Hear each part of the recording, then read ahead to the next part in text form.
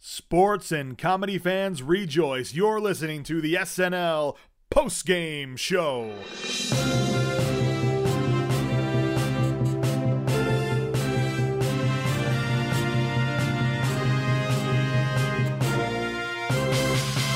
I'm thrilled you're here. I'm your host, James Hauser, here to take you through the game that was the first episode ever of Saturday Night Live. And what a night it was. We'll be recapping the episode, breaking down the film, and grading it sketch by sketch, compiling all the stats for the not ready for primetime players, handing out awards for plays of the game, and MVP, and ultimately letting you know whether or not SNL got a win this week. It's comedy turned into sports for your amusement. Now, being that this is our first episode, let me give you a little bit of insight into how we're going to grade each SNL episode. As we go through the live sketches, the pre-recorded sketches, and any special segments, the monologue and weekend update, each is going to get a plus or a minus grade, generally a plus or minus one, but in cases of incredibly great pieces or absolute bombs, you may see a plus or a minus two. The final numbers are then tallied at the end to determine whether or not it was a W or an L for Saturday Night Live that week. And we're starting with the very first episode from season 1 in 1976, so it's gonna be a long ride. The show is also meant to be consumed after watching the episode, so if you haven't had a chance to see it yet, I'd go back, watch episode 1. All of the episodes of SNL are available on Peacock, the streaming service for NBC, and that way you can play along, watch each episode, and then tune in to the post-game show after.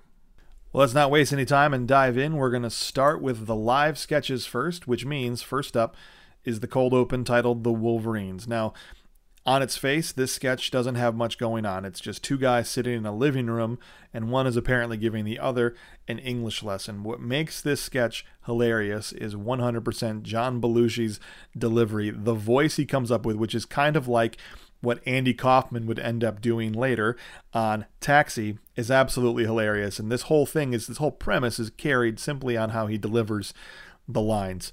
And he has that famous line, I would like to feed your fingertips to the Wolverines. To the Wolverines.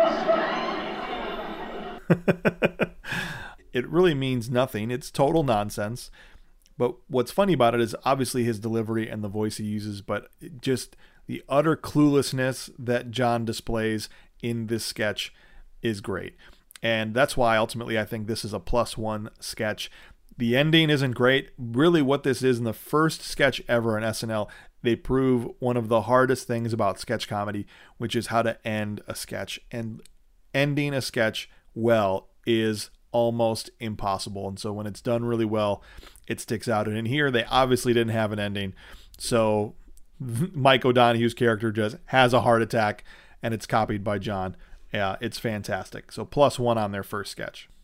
All right, the next sketch after that was a commercial, one of 4 commercials actually in this first episode of SNL, but most of those were pre-recorded. This was actually a live sketch called New Dad, where it's a product where if something happens to your dad, if your dad dies, if you sign up for the New Dad insurance policy, you have a new dad that comes over, and now that's your new dad. And the new dad that comes in was Chevy. Not a super funny sketch. I think this could have easily been a -1 on the grade, but what I thought saved it, and I credited Chevy with a save on this sketch, was just the way he sits down and starts to make out with the wife at the end. I thought its timing, everything was great. So ultimately, I gave this sketch a +1. What followed that was a courtroom sketch. Now this, almost the entire cast was in. You had George and Chevy, Garrett Morris, Jane Curtin was the witness on the stand, Dan Aykroyd, John Belushi, and Gilda Radner were all in the jury. And the premise of this sketch was that she didn't want to have to say what the guy said to her in the dark alley, right? Or she was accosted by this guy. And so what they do is they have her write it down and then they pass it around. So really this was just an opportunity for some great reaction takes from the cast as they pass the note around, with the audience not knowing what is on it, and everybody just gave some great solid takes as it worked its way all the way through. And so just on the ability of the cast in silence to react to this note just kind of shows their comedic chops, and I thought carried this to a win. So I gave this sketch a +1 also. So on the first 3 sketches, we're already up 3. Things are looking good this first episode of SNL. But after that, after the courtroom, the next live sketch was called Victims of Shark Attacks, which was a talk show setting for Jane Curtin to interview John Belushi, who was an apparent shark attack victim. I didn't love this sketch. I thought ultimately the premise was pretty dumb, given that the guy didn't even suffer from any shark attacks. He was hiding it, right? He had his arm folded under his jacket. His leg was folded up underneath him. Why is this guy in the show? Okay, he doesn't actually have missing limbs. None of it was funny. Jane, who I think is a solid performer, didn't have much to do, played it totally straight. And I just thought ultimately it was a pretty weak sketch. So this was a -1 for me. And the sketch after this, the live sketch after this, was the Muppets one. Now, I think the Muppets are going to be a regular thing through this first season. This is called The Land of Gorch, and this was one of the worst sketches I have ever watched, if you could even call it that, in my life. It just wasn't funny. Not a single funny thing was said in the entire sketch. They paraded these gross, ugly-looking Muppets around. I mean, the only cool thing about it was you could hear some of the voices that would later come on to voice some of the most iconic Muppets ever, playing some of these terrible characters. But overall, I'm amazed something that Jim Henson was involved with like this could be this awful. I mean, it really was terrible. Still only gave it a -1. Really considered giving this one a -2. But that was the second weak sketch in a row here on week 1. And really the show started to kind of drag a bit during the middle, and it looked like they might struggle to come out of it. But followed up after that was Bee Hospital. So essentially all of these dads were buzzing around the waiting room dressed up like giant bees, and they were actually making buzzing noises. Now, on the surface, this looks really stupid, but I think what they were going for here was low-hanging fruit as a joke, right? That the nurses would bring out these babies to the expectant fathers and say, oh, you got a drone, oh, you got a worker, oh, you got a queen, and they would react off of that, right? Which is kind of a stupid joke, but they did it in such a high concept way, which is the best way if you're going to go for the dumb joke to do it. And I thought that made it really great.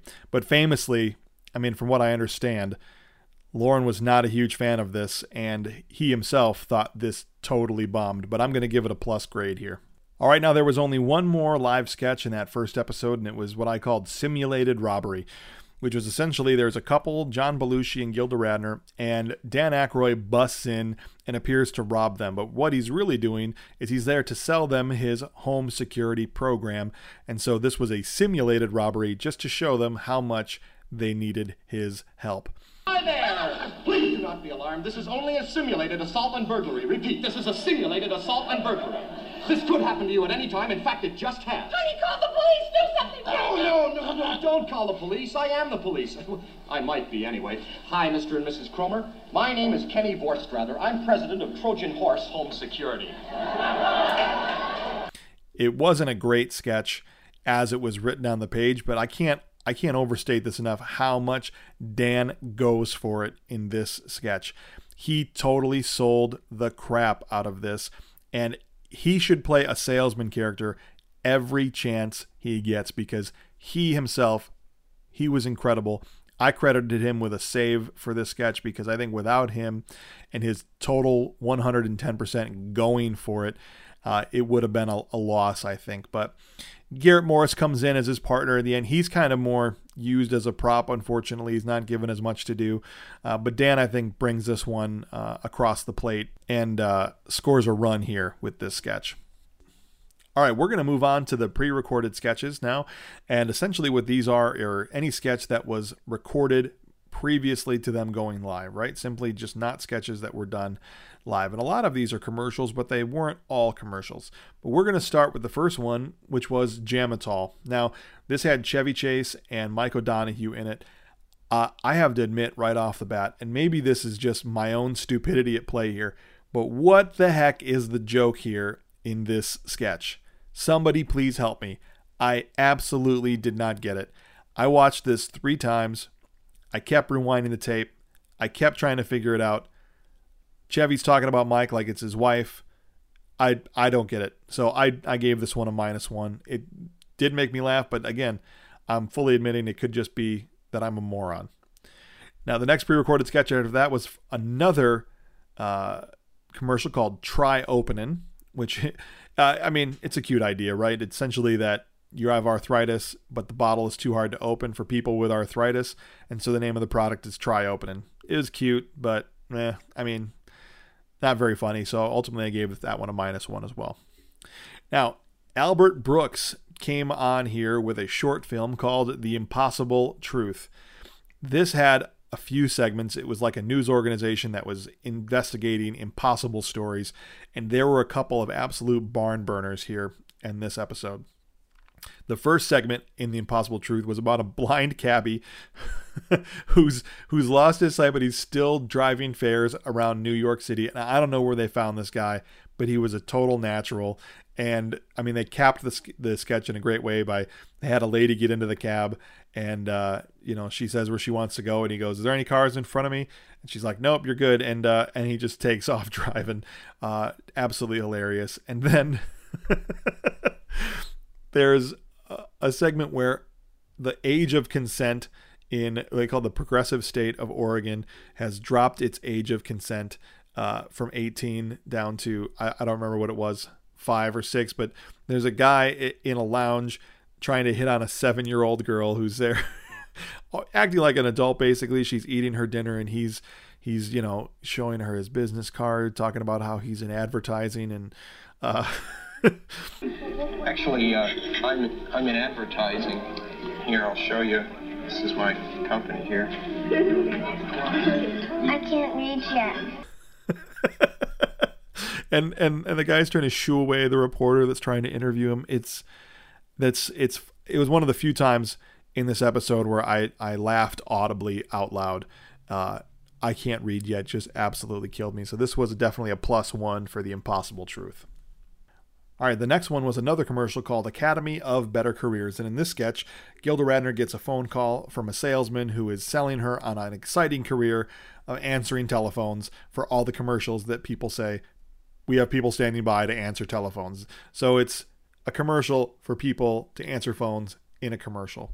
And really, Gilda was the only one that I gave a plate appearance to in this sketch. I mean, the whole cast was featured, but essentially it was just shots of them picking up phones. And what I thought saved this entire sketch was I was teetering on giving this one a minus, but Gilda does this incredible surprise reaction take when she puts the phone down and it re-rings that just made me bust out. And that's why I'm giving this one a plus. So Gilda definitely gets a save here in this sketch, keeping it in the green and not in the red. Now, what followed after that was 2 more commercials that I thought were pretty bad. One was called Show Us Your Guns, which was a spoof of another commercial that was on at the time. And in this case, they're just driving around. They're saying, whenever you see the Saturday night truck come by, show us your guns. And everybody's pulling out their guns, and it just wasn't very funny. The other one was called Triple Track. Now, this had George Coe in it talking about a razor with 3 blades, which is just a straight up commercial. There wasn't anything funny about it whatsoever. I know at the time, I think the most there was 2 blades, and so this was supposed to be utterly ridiculous because he closes the commercial with the line, "Because you'll believe anything." But dude, we got razors now with 4 or 5 blades on them, so this just hasn't aged well. And so ultimately I gave this one a -1. But I even tried to put myself in the shoes, of the time, and I just feel like even then wouldn't have been all that funny. All right, so that's the pre-recorded and the live sketches. So what we're going to touch on now is the monologue and then any special segments that they had. And what's interesting about this episode is George Carlin was the host, and he didn't really do a traditional monologue. He did 4 different parts of a monologue spread out throughout the entire episode. George actually never appeared in a sketch. But listen, George Carlin doing stand-up is always a home run. He knocked it out of the park here in every segment almost that he was in, -1. And so ultimately I gave the monologue a +2 because it was such a huge part of the show.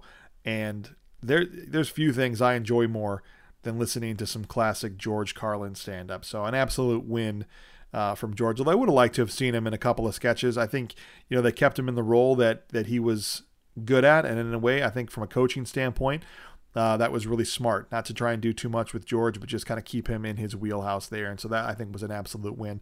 So I gave them +2. Now, there was 2 other special segments.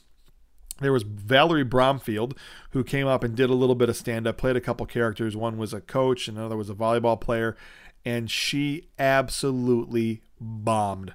The audience was dead silent through the entire set. I felt so bad for her as I was watching this. I mean, I was starting to get uncomfortable and cringe, and she was going for it. And look, I guess going into this, she was a former comedy partner of Dan Aykroyd's. They came up together. That probably is how she got this spot in the first episode, but she did not do well. She didn't just not do well. She totally bombed. I gave her a -2 on this one. Now, the other special segment was Andy Kaufman doing a rendition of Mighty Mouse. Now, I'm assuming if you're listening to the post-game show, you've seen the sketch, but it's basically just Andy standing there listening to a recorded version of the song and waiting for one part, just one, for him to lip sync to, and it absolutely destroys me every single time I rewatch this. And the best part to me is when he bends down halfway through to get a glass of water because it's too much, right? He's got to wet his whistle in between Here I Come to Save the Day. Absolutely all-time classic, iconic bit, worth a +2, and that's what I gave him for this special segment. That leaves us with, finally, our Weekend Update. Now, Chevy Chase was the host of Weekend Update for this first episode and likely far beyond that. And I thought overall it was a kind of an uneven performance, right? They ultimately went for 8 jokes in the regular Weekend Update, not including the remote segments, which we'll get to. But your typical anchor desk jokes, you went for 8. I gave them a +4 and a -4. There were 4 good ones, 4 duds. I thought the best joke by far was at Gerald Ford's expense. And you can even extrapolate this to some of our current presidents, but they joked, or I should say Chevy joked, about how they were writing a new campaign slogan. Mr. Ford was on the campaign trail announcing in Detroit that he has written his own campaign slogan. The slogan, if he's so dumb, how come he's president?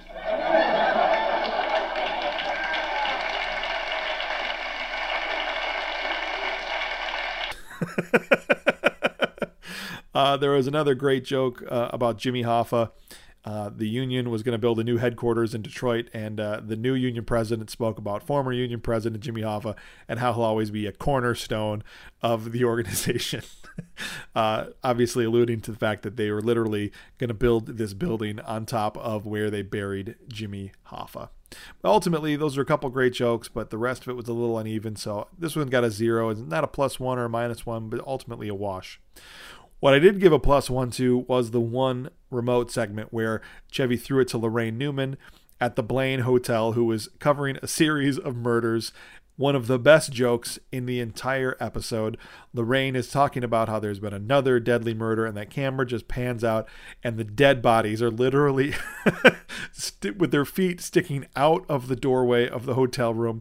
You could still see their pajamas and their socks, and she's just deadpan delivering this report about murder, and she absolutely killed it. Her only appearance in the entire episode, and she absolutely nails it here. So great job from Lorraine. All right, let's move on and tally up the stats and see how our players did before we get back and put everything together and see whether this was in fact a win for this episode. All right, so essentially you'll see how these stats work, but we're going to go cast by cast.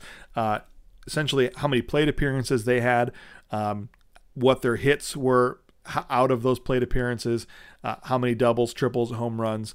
I'll give somebody a walk if they were in a sketch, but they weren't given much to do or nothing really happened with them, and it wasn't necessarily a fly out or a ground out or a strikeout, but it's just kind of, it was fine. They get a walk. Obviously, there'll be strikeouts too for people that really, really swung and missed.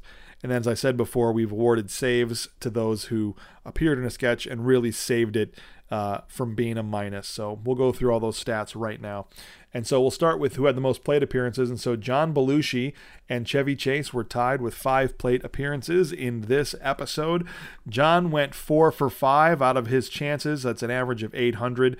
And he had 1 double with no strikeouts or walks. And the double I gave him was for Wolverines. I thought, well, not necessarily a home run. It was very funny. It was a great way to start the show. And I think that was definitely an extra base hit. Chevy Chase also had 5 plate appearances.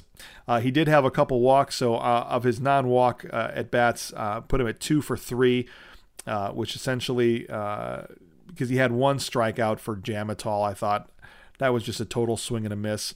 But 2 hits out of his other ones, and I gave him a save for New Dad, as I had mentioned earlier. So Chevy ends the first game batting over 600, which is still really great. Now, the next 2 people that had 4 plate appearances was Dan Aykroyd and Gilda Radner. Dan had a great game. He did have a couple walks, but I had him going 2 for 2, so batting 1,000 with a double for simulated robbery. I also gave him a save for that same sketch. I got a double and a save for the same one. Just his salesman character is fantastic. I thought he definitely deserved an extra base hit for that one. And he didn't really have any sketches where I thought he made an out in. So some of them were walks, as I said, but ultimately I think he was 2 for 2. Gilda likewise, she had 4 plate appearances. I gave her 1 walk. She was 3 for 3 in her other appearances. Didn't have, any extra base hits or home runs or anything like that, but it just was really solid. Didn't have one where she really missed, and did give her a save for the Academy of Better Careers. So great start to the season for Gilda, coming out of the gates, batting 1,000 with 3 hits. Coming up with 3 plate appearances here, we got Jane Curtin. Jane just didn't have much to do. I thought she was very underutilized. Had her 2 walks and then 0 for 1 in her other plate appearance. That being the victims of shark attacks. You got to give her something to do. She's a talented performer, but just really underutilized here. And I'll say the same for Garrett Morris. Garrett Morris also had 3 plate appearances.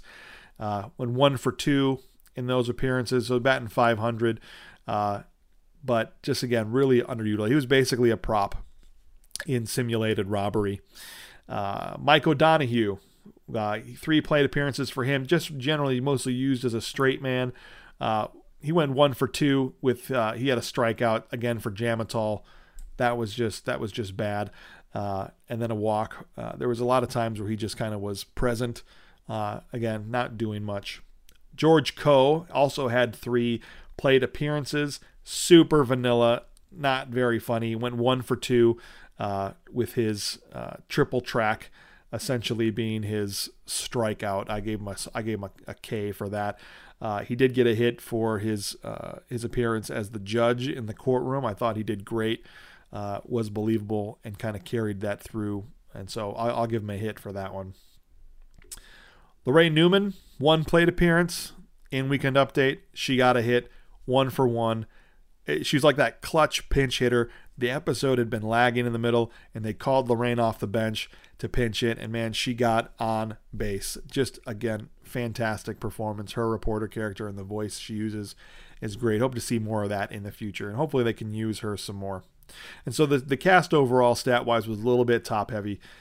Basically, it was John Belushi, Chevy Chase, Dan Aykroyd, and Gilda Radner getting all the opportunities and most of the hits. So hopefully there'll be some more opportunities for Jane, Garrett, and Lorraine especially going forward here. The host, like I said, George Carlin had 4 appearances. Gave him a 3 for 4, bat 750. He never appeared in a sketch, but he was a solid contributor. I think without George, this episode is a lot worse. So I think ultimately he came in as the host and really contributed a lot. All right, sports and comedy fans, it's time to get to the awards for this episode before we tally it all up. And so for our first award, we give our top 3 plays of the game. And so coming in at number 3 is Lorraine Newman with the reporter and the bodies still being there on the ground. I thought, again, fantastic performance, and that was definitely one of the plays of the game. Chevy, I'm standing outside a room on the 15th floor of the Blaine Hotel, where number 38 in a series of grisly and bizarre murders has occurred just over an hour ago. The motive again, murder, as it has been in the previous 37 slashings. And the number 2 play of the game goes to John Belushi. His incredible double bagger on Feed My Fingertips to the Wolverines gets him the second best play of the game. Just an all-around incredible performance. And finally, our number 1 play of the game, I'm going to give it to who's not even a regular cast member, but Andy Kaufman for Mighty Mouse is going to get the number 1 play of the game. This was the best play, and he didn't get statistics tracked like a regular cast member, but if he did, I would have gave him a home run for this one. The only guy to hit it out of the park tonight. So great job to Andy. That being said, the MVP for the night is going to go to John Belushi. Just overall solid performance from John. I mean, he went 4 for 5 at the plate, got a double, kind of put the team on his back, and just overall contributed probably more than any of the other regular cast members to the success of this episode. So John gets his first MVP here today. The Unsung Hero Award. This is an award we're going to give to a cast member who was given very little to do, maybe didn't appear that many times, but did a lot with what they were given, and you might not be surprised. The Unsung Hero Award is going to Lorraine Newman, again, for her one opportunity during Weekend Update.